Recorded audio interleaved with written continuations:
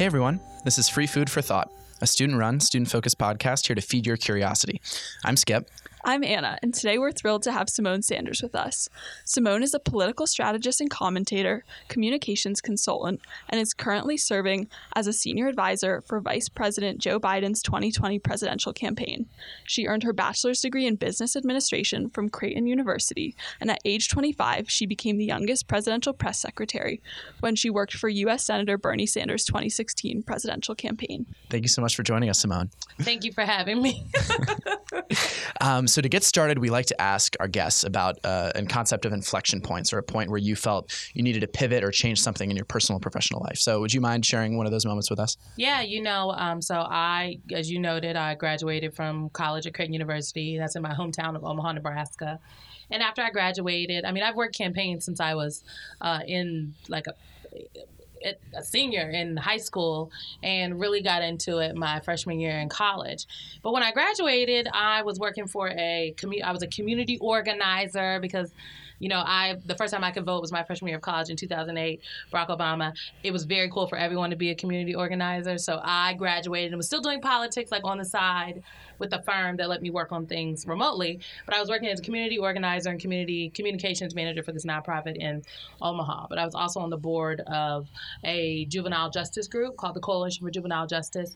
I was their chair for their Young and Emerging Leaders Committee. It's a national organization. So I have to go to D.C. for board meetings. And so once I was on a plane on my way to D.C. for a board meeting, on my way to D.C. for a board meeting, it was after I was still at the nonprofit, but I was about to go work this governor's race.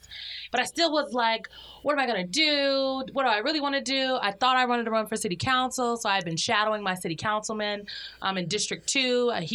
The rumor was that he didn't want to sit in the seat anymore. He'd been the councilman for a really long time. Ever since I've been alive, that's the councilman I've known. So I'm on this plane on my way to D.C., and there's very few direct flights from Omaha to D.C. So you got to lay over in Chicago or Atlanta. My layover was in Chicago. On my flight from Chicago to D.C., I was sitting next to this young GQ-looking guy. I was just like, what do you do? Good hair, nice suit, had a little briefcase. I'm like, what kind of young person carries a briefcase? And he is telling me what he does. And he says he's a consultant. He does government affairs, that he has some corporate clients, but he's done a bunch of stuff with government. And, he's going to Europe next week. And we just had a really good, engaging conversation. And I thought about this guy the whole time I was in D.C. and when I got back. And all I could think about was, I don't understand why that couldn't be me. And there's no reason why that can't be me. So I ended up working this governor's race. I was a deputy communications director for Chuck Hasselbrook's gubernatorial campaign in 2014. 2014 was a very tough time to be a Democrat running for anything locally because you couldn't utter the words Obama, let alone health care, because it was so toxic. So fast forward so many years later, it's Lots crazy changed, that so much has changed. Now everybody loves the Affordable Care Act, okay? And I decided, win or lose, after that campaign, that I was going to move to Washington, D.C. That, to my knowledge, city council seats weren't going away tomorrow. But my opportunity to go do what I think I really wanted to do, which was work in national politics, could. So that, there's only a window. So the day after the race, we lost. Pete Ricketts is still the governor to this day. His father owns the Cubs. Fun story. But we lost. But the day after the election, I got on a plane. I went to D.C., and I started working for this consumer advocacy think tank. And that was November 2014. And August 2015, I joined the Bernie Sanders campaign. And so I think the decision for me to move was the best decision that I could possibly make, because it brought me to sitting here at this table with y'all right now. So just to backtrack a little bit, you brought up going to school at Creighton. Go Blue Jays. And you studied business administration, and you sort of just touched on knowing that you were interested in campaigns and knowing you were interested in going into community organizing. I think some people might see business administration. I know, right? It's like, what are you doing with that degree? People think I have a journalism degree. Folks would, because, up until about a week ago, I was a CNN political commentator. And folks would come up to me and I would do speeches, and they'd say, oh, I'm a journalism major. I'd be like, that's good, honey. I got a business management degree. I was business management because I had a lot of majors, okay? When I first went to school, I thought I wanted to be in this 3-3 program. 3 years of undergrad, your fourth year would be your first year of law school. And when you finally graduated, you would graduate with your bachelor's, your law degree, and a business administration, a master's in business, an MBA. So I was like, I'm going to do that. And then there was this some kind of calculus class they asked me to take, and I was like, oh, I'm not doing this. So then I took a really great sociology class, and I was like, ooh, I want to be a sociology major. And then I was like, actually, I want to be a sociology major with a minor in criminal justice policy. And then I was like, I want to be a political science major. And my dad, who was a retired engineer from the Army Corps of Engineers, was like, you need a job. So you need a major that will get you a job. But this whole time, I was still doing politics and whatnot. So I actually have a business management degree because my advisor at the time was still under the College of Business. And she asked me, like, basically, was I learning anything new? And I was like, not necessarily. I'm just kind of expanding upon what I think I know. And she encouraged me to stay in the business college because it was something that challenged me, and to just get all the internships that I could in the things that I thought I was interested in. She said, I could switch and stay a little longer. So I decided to stay in the business college. And I had like 10 internships in my undergraduate career. So I used to want to be a lawyer, and I knew I didn't want to be a lawyer at a firm because I interned at a firm for 2 summers. And I like windows. I like to talk to people.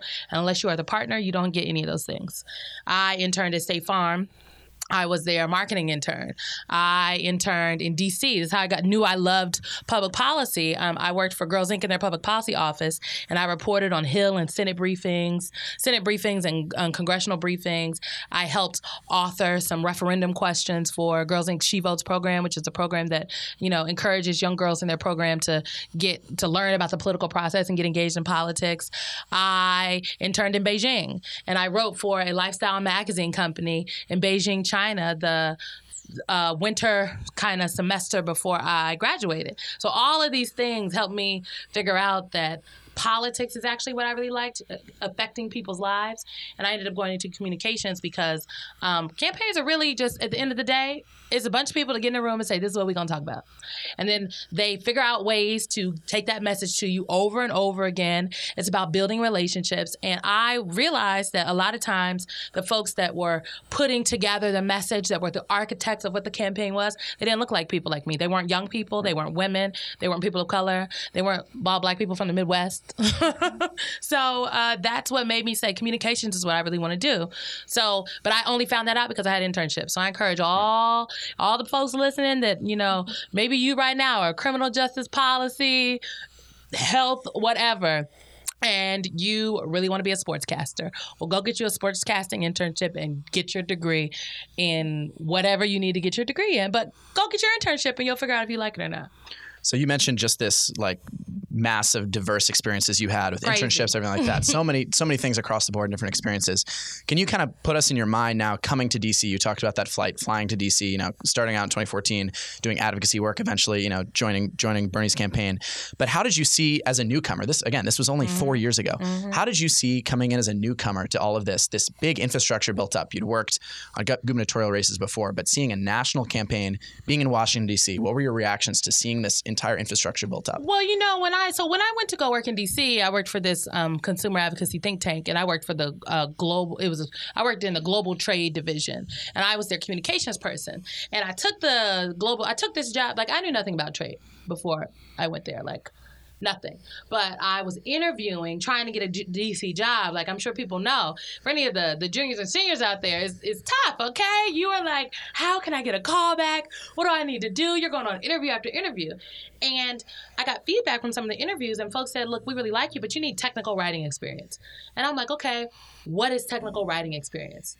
Well, it doesn't get any more technical than America's trade policy. So I went to go work on the progressive side of that. We were actually on the opposite side of the Obama administration, which was really interesting stuff. So TPP, the Trans-Pacific Partnership, we talked NAFTA, all those things, like those are things that I worked on. And the lady that I worked for was like the trade guerrilla warfare guru. And that's right when it was all going down, too. That's right when it was going down. So like there's something called Trade Promotion Authority, Fast Track. I was working as Congress was trying to pass Fast Track. So it was very interesting. But I was also working when like the TV people were like, trade's not sexy. We're not putting that on television. And then boom, a year later, everybody wants to talk about trade.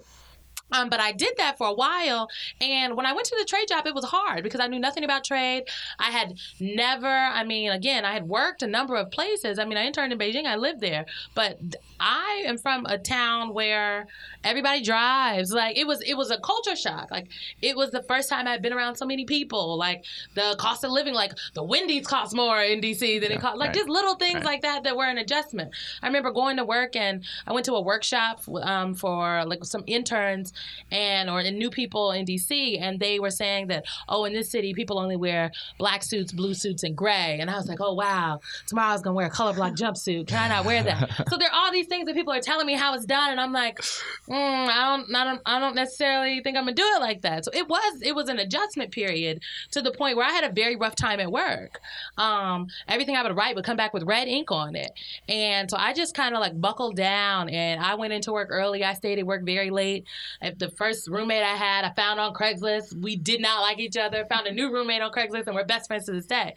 But, about, I guess, November 2014, I started that job. By May, I said, you know what? I feel like I got a handle on this, but I came to DC because I want to do politics. And so I started going on interviews, just basically cold call interviews. I met a bunch of people. I went on informational interviews. I went on 27 interviews, y'all. Okay? I went through 8 rounds of interviews at one of the Democratic committees, only for them to tell me that I spoke so well, I was a joy when I came in, and they just weren't going to hire me. And I'm like, well, why have I been here 8 times?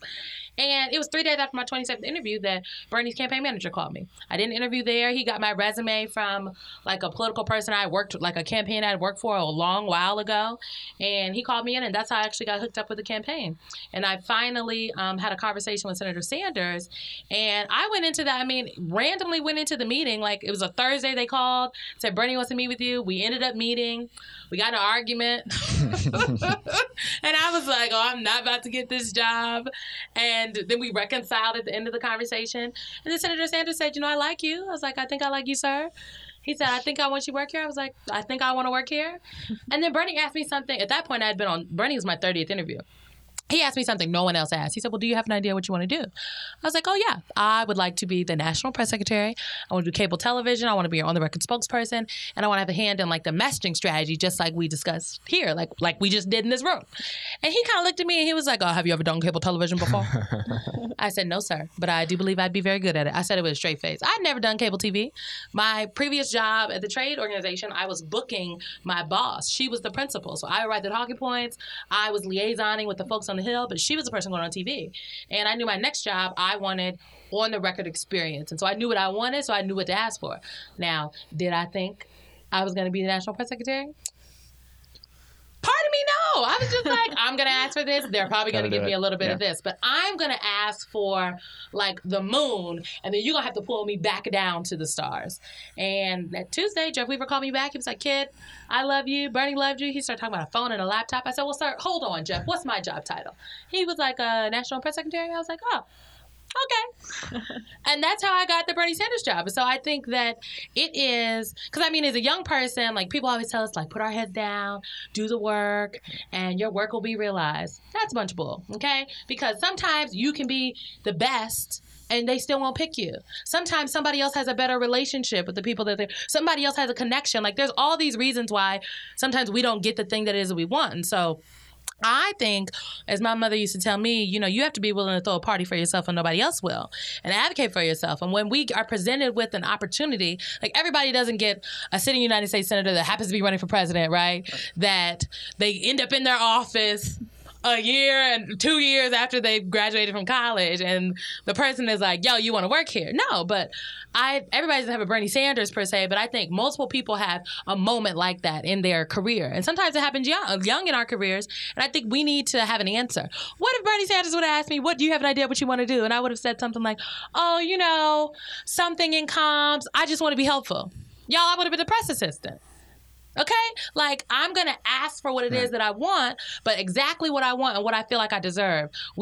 Sometimes we do the thing where we ask for the thing right up under what it is that we want, because what we really want, we might think is too much. We need to start asking for the moon and let them pull you down to the stars. Now, within reason, I can't be out here saying, "Oh, I want to be the deputy campaign manager." I'm sorry. With what experience, ma'am? What have you done that you think you qualify for the deputy campaign manager? Yeah. So just, I mean, going off that, so the Associated Press just reported out, talking about your position now, that just 8 days ago from now, you sat down with Vice President Biden in his home. He asked you to his house, and basically you had, it seems like, another one of these type of conversations, 2 hours, meeting. Yes. 2 hours long. Can you the talk? Associated Press has a lot of information. I'm not sure where they got all this stuff. So yeah, so I am very happy this cycle that I am advising Vice President Biden's 2020 presidential campaign. I have met he and his wife, Dr. Jill Biden, who is an amazing person, a number of times. And it was a process of me sitting down and chatting with folks from the campaign, of course, the vice president, of course, Dr. Biden, kind of just talking, getting to know each other. And I feel really good about being on the campaign.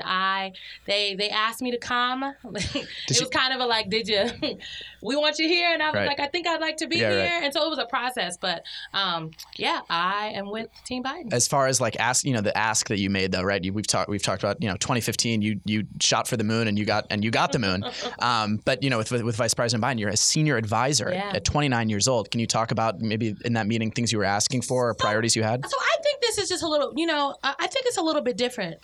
So since when I left the Sanders campaign in 2016, when I worked for a convention, and then after convention, I thought I was going to get a job on the general election campaign, and I didn't.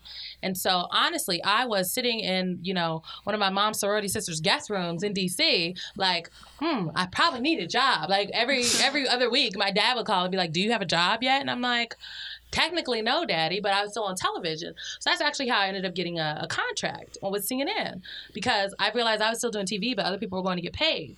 And so since 2016, I have not only been a commentator, but I was pushed into being an entrepreneur and doing my own consulting thing, because I had no job, right? So I got the CNN thing, and then I went and I worked with a group called Priorities USA, and I just continued to build relationships with legislators. I advised Justin Fairfax, Lieutenant Governor campaign in Virginia, Justin Fairfax, whole another story, right? But I knew him really well, advised his campaign, helped get him elected, and didn't have anything to do with that other stuff in Virginia. But I mean, I've been doing things since then. And I think my television commentary also introduced me to a lot of different people. So I get calls from just like lots of random people that I probably wouldn't be speaking to if they didn't see me on TV on a regular basis. And so I think that helped put me, and I've been acting really more so as a strategist since 2017. So I still do comms work, obviously, but I do a lot of advising, some political stuff.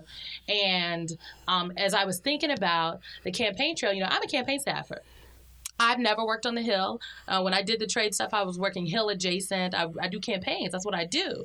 And I was just thinking, like, do I want to sit out one of the most consequential elections of my lifetime? When they write the history books, do I want to say that I was on the sideline, pontificating and being a pundit about what other people are actually doing? Or do I want to be able to say... On an election night panel or something. On an election night panel. Like, do I want to say I was on the panel or election night? Or do I want to say I was in the room, at the party, in the back room, like... chugging out the numbers, okay, and watching all the hard work that me and my colleagues have done culminate to this moment to see if we can beat the brakes off the current president of the United States of America and win the White House back. I want to be in the room. That's what I started thinking about. I wanted to be in the room, and and I think about being effective, right? And thank you. I just lost my shoe for folks listening. I think about wanting to be effective and wanting to be in the room, and I just really felt like, while I appreciated, I'm so appreciative to CNN for valuing my voice, and I hope when it's all said and done, if I ever want to come back, they'll let me back, and I think so. I just feel like I wanted to do the work and get my hands dirty, and I talk so much about doing the work that I didn't really feel like I was doing the work if I set out this election cycle. So I think I told some people that I would be interested in going back on the campaign trail, and then people started hearing and then they all chased me. But I was happy to sit down, with Vice President Biden, and I really like him. I like Dr. Biden, and I think he has a real shot. And as I thought about where I wanted to go this cycle, because to be frank, I have personal relationships with a number of the people running for president. Like if anybody saw my Twitter feed, I was with Elizabeth Warren like 3 weeks ago. I was Cory Booker in the TSA line, right? The TSA line like yesterday, right? And everybody was kind of like, "Oh, they're speaking." Yeah, 'cause I know Cory Booker. He's my friend. So I have personal relationships with folks, and so it's one could argue that I had some options, but I thought about where I could really be effective, where I could really be helpful, and where my voice would be valued, and like where I fit in a number of the campaigns. And I think I found a good fit with Vice President Biden's campaign. Yeah, so speaking about sort of the 2020 election cycle, you kind of just touched on this, but I think it's really valuable to sort of talk about, so as a professional political strategist, you're kind of also going through the process of picking a candidate for this next cycle. Yeah. So how do you balance your professional opportunities and, the need to to find someone to work for, to get your hands or like get your skin in the game here on this campaign, with your personal convictions and with finding someone who you feel like you vibe with? Exactly. I mean, that's the balance, right? I think people that don't, quote unquote, do politics every day, I call them professional politicos, right? Like, I consider myself a professional politico. You all, too, would be professional politicos. Like, you are very plugged in. You are high-level information voters, right? Like, you probably know more about, what happened today than, the people sometimes work on the Hill, because you're watching more television, you're consuming more content. And this is just like if I were like a finance person or a banker or a marketing professional, thinking about what company I'm going to go work for. Sometimes people see like, oh, you're going to go work for so-and-so. Well, first of all, this is like my job. Exactly, yeah. Like, this is how I pay my bills for a living. So, we have to pay our bills. Like, this is how I make a living. Just how like the finance people decide what companies are going to go to. Operatives like myself across the country right now are making professional decisions about how they're going to pay their bills, but also like save our republic. Right.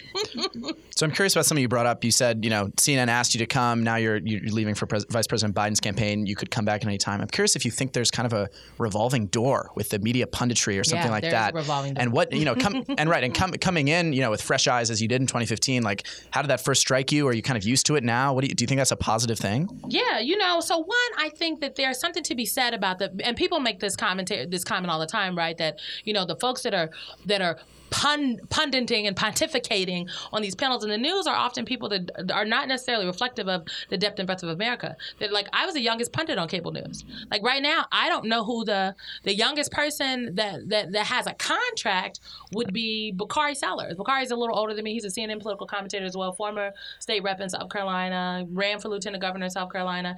And I think Bakari's like 33 or 34.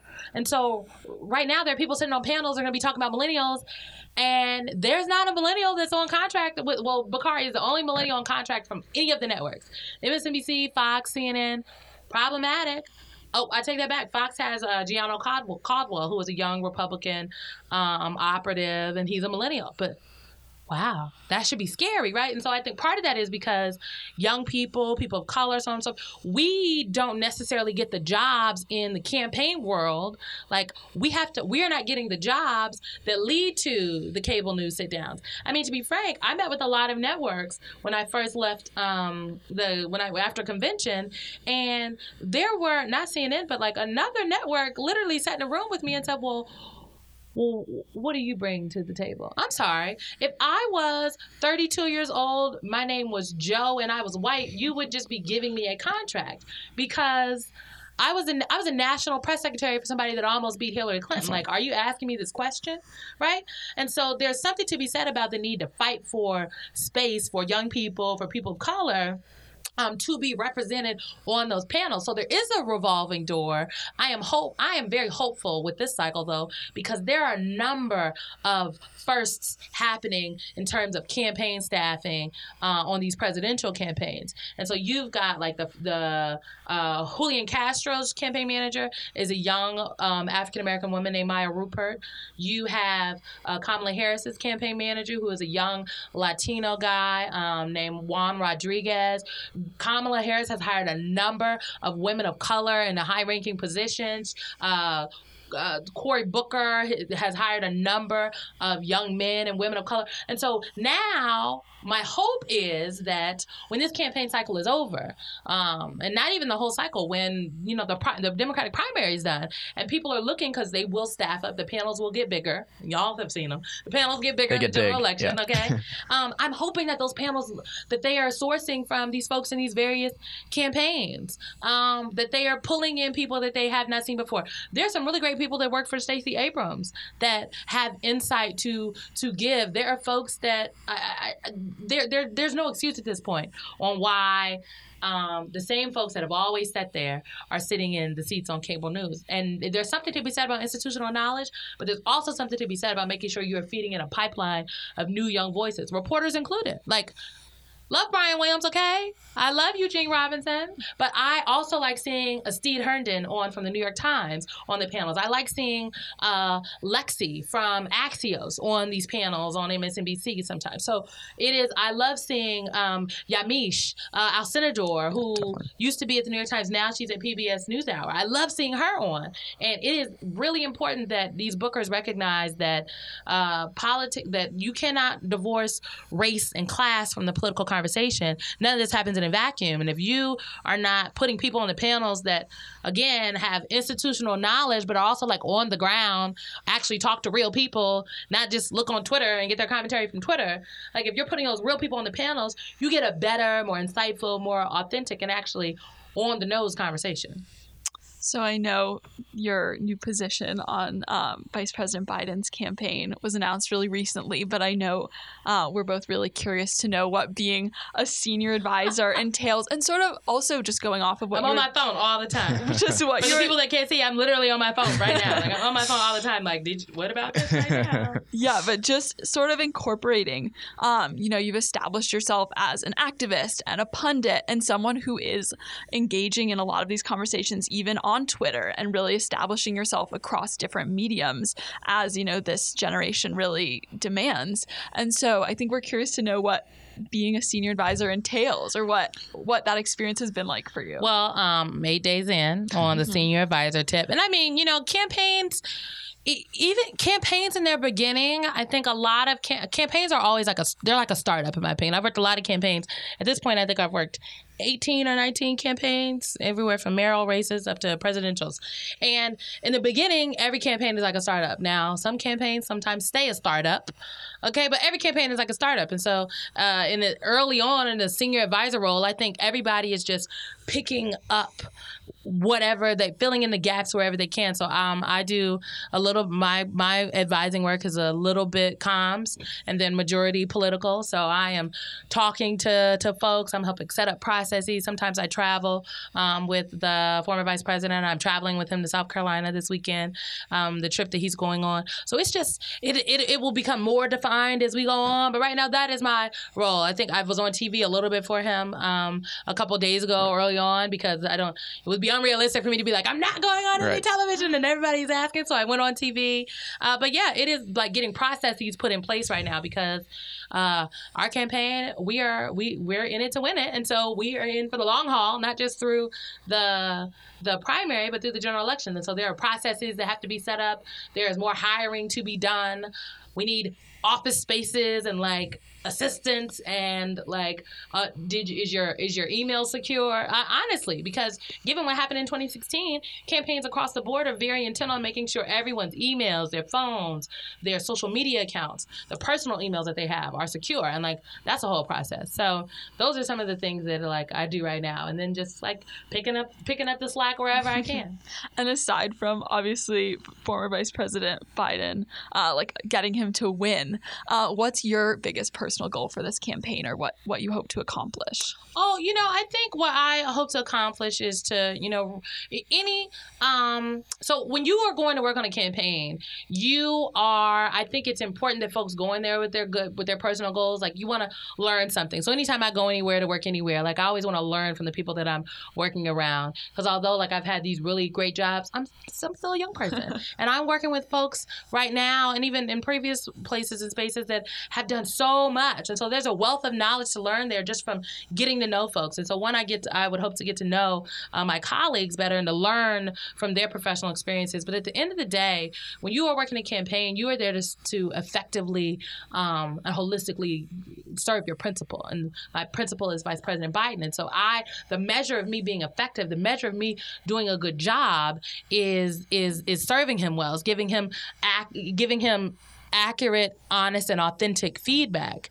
And as long as I do that, I feel like I'm doing a good job. And the moment for anyone that you feel any senior advisor, any spokesperson, that you feel you can't give your principal accurate, honest, authentic feedback, that you cannot go out there and toe the team line, it's time for you to go. It really is. Like, frankly, we see a lot what's happening in the administration. There are people that currently work in this administration that currently work on the political side for the current president of the United States, and they do not believe what they're saying. They are not honestly, accurately, and authentically serving their principle. And there are people that are saying, I'm here to save democracy. No. I don't believe that. I believe that when you sign up to work for somebody, there is something about being loyal to the person that you're working for. And if you feel like you can't be a team player, it's time to go. Now, I don't understand how anybody's a team player for the current president of the United States, but I don't know. I don't work there. I'm just saying. So unfortunately, we only have time for one more question, but it's a question we ask all of our guests. What's your personal definition of success, and what advice would you give to students or any listeners defining success for themselves? When I was 16, I had business cards. It's crazy. I would go to a lot of events, and I would see people with business cards, and I was like, I need a business card. And my business card used to say, it was my name, my email, my phone number, and it said specializing in results. That was my personal professional goal. Like, professionally, I specialize in results. And people would say, what kind of results? I'm like, whatever results you need. And as I grew up in my professional life, I always thought about being effective. And so my definition of success, like in my life in general, is I want to enact positive change in my local and national communities. And anything that I'm doing, I need to be able to say that is what I'm doing every day, enacting positive change in my local and national communities. And if I get up every day and do some version of that, I am in fact being successful. If I'm doing that and it challenges me, I'm being successful. So I think you got to get a personal mantra, okay? And what is the barometer of how you're doing? Because sometimes we can get complacent. So I think I'm doing a good job in that area. I felt a little complacent a couple months ago. It was like, I got to get on the campaign trail. I'm on the trail now. I think I'm okay. Check back in with me a year and a half from now. So unfortunately, that's all the time we have for today. But thank you so much, Simone, for joining us. And to all our listeners, remember to stay hungry. Thank you.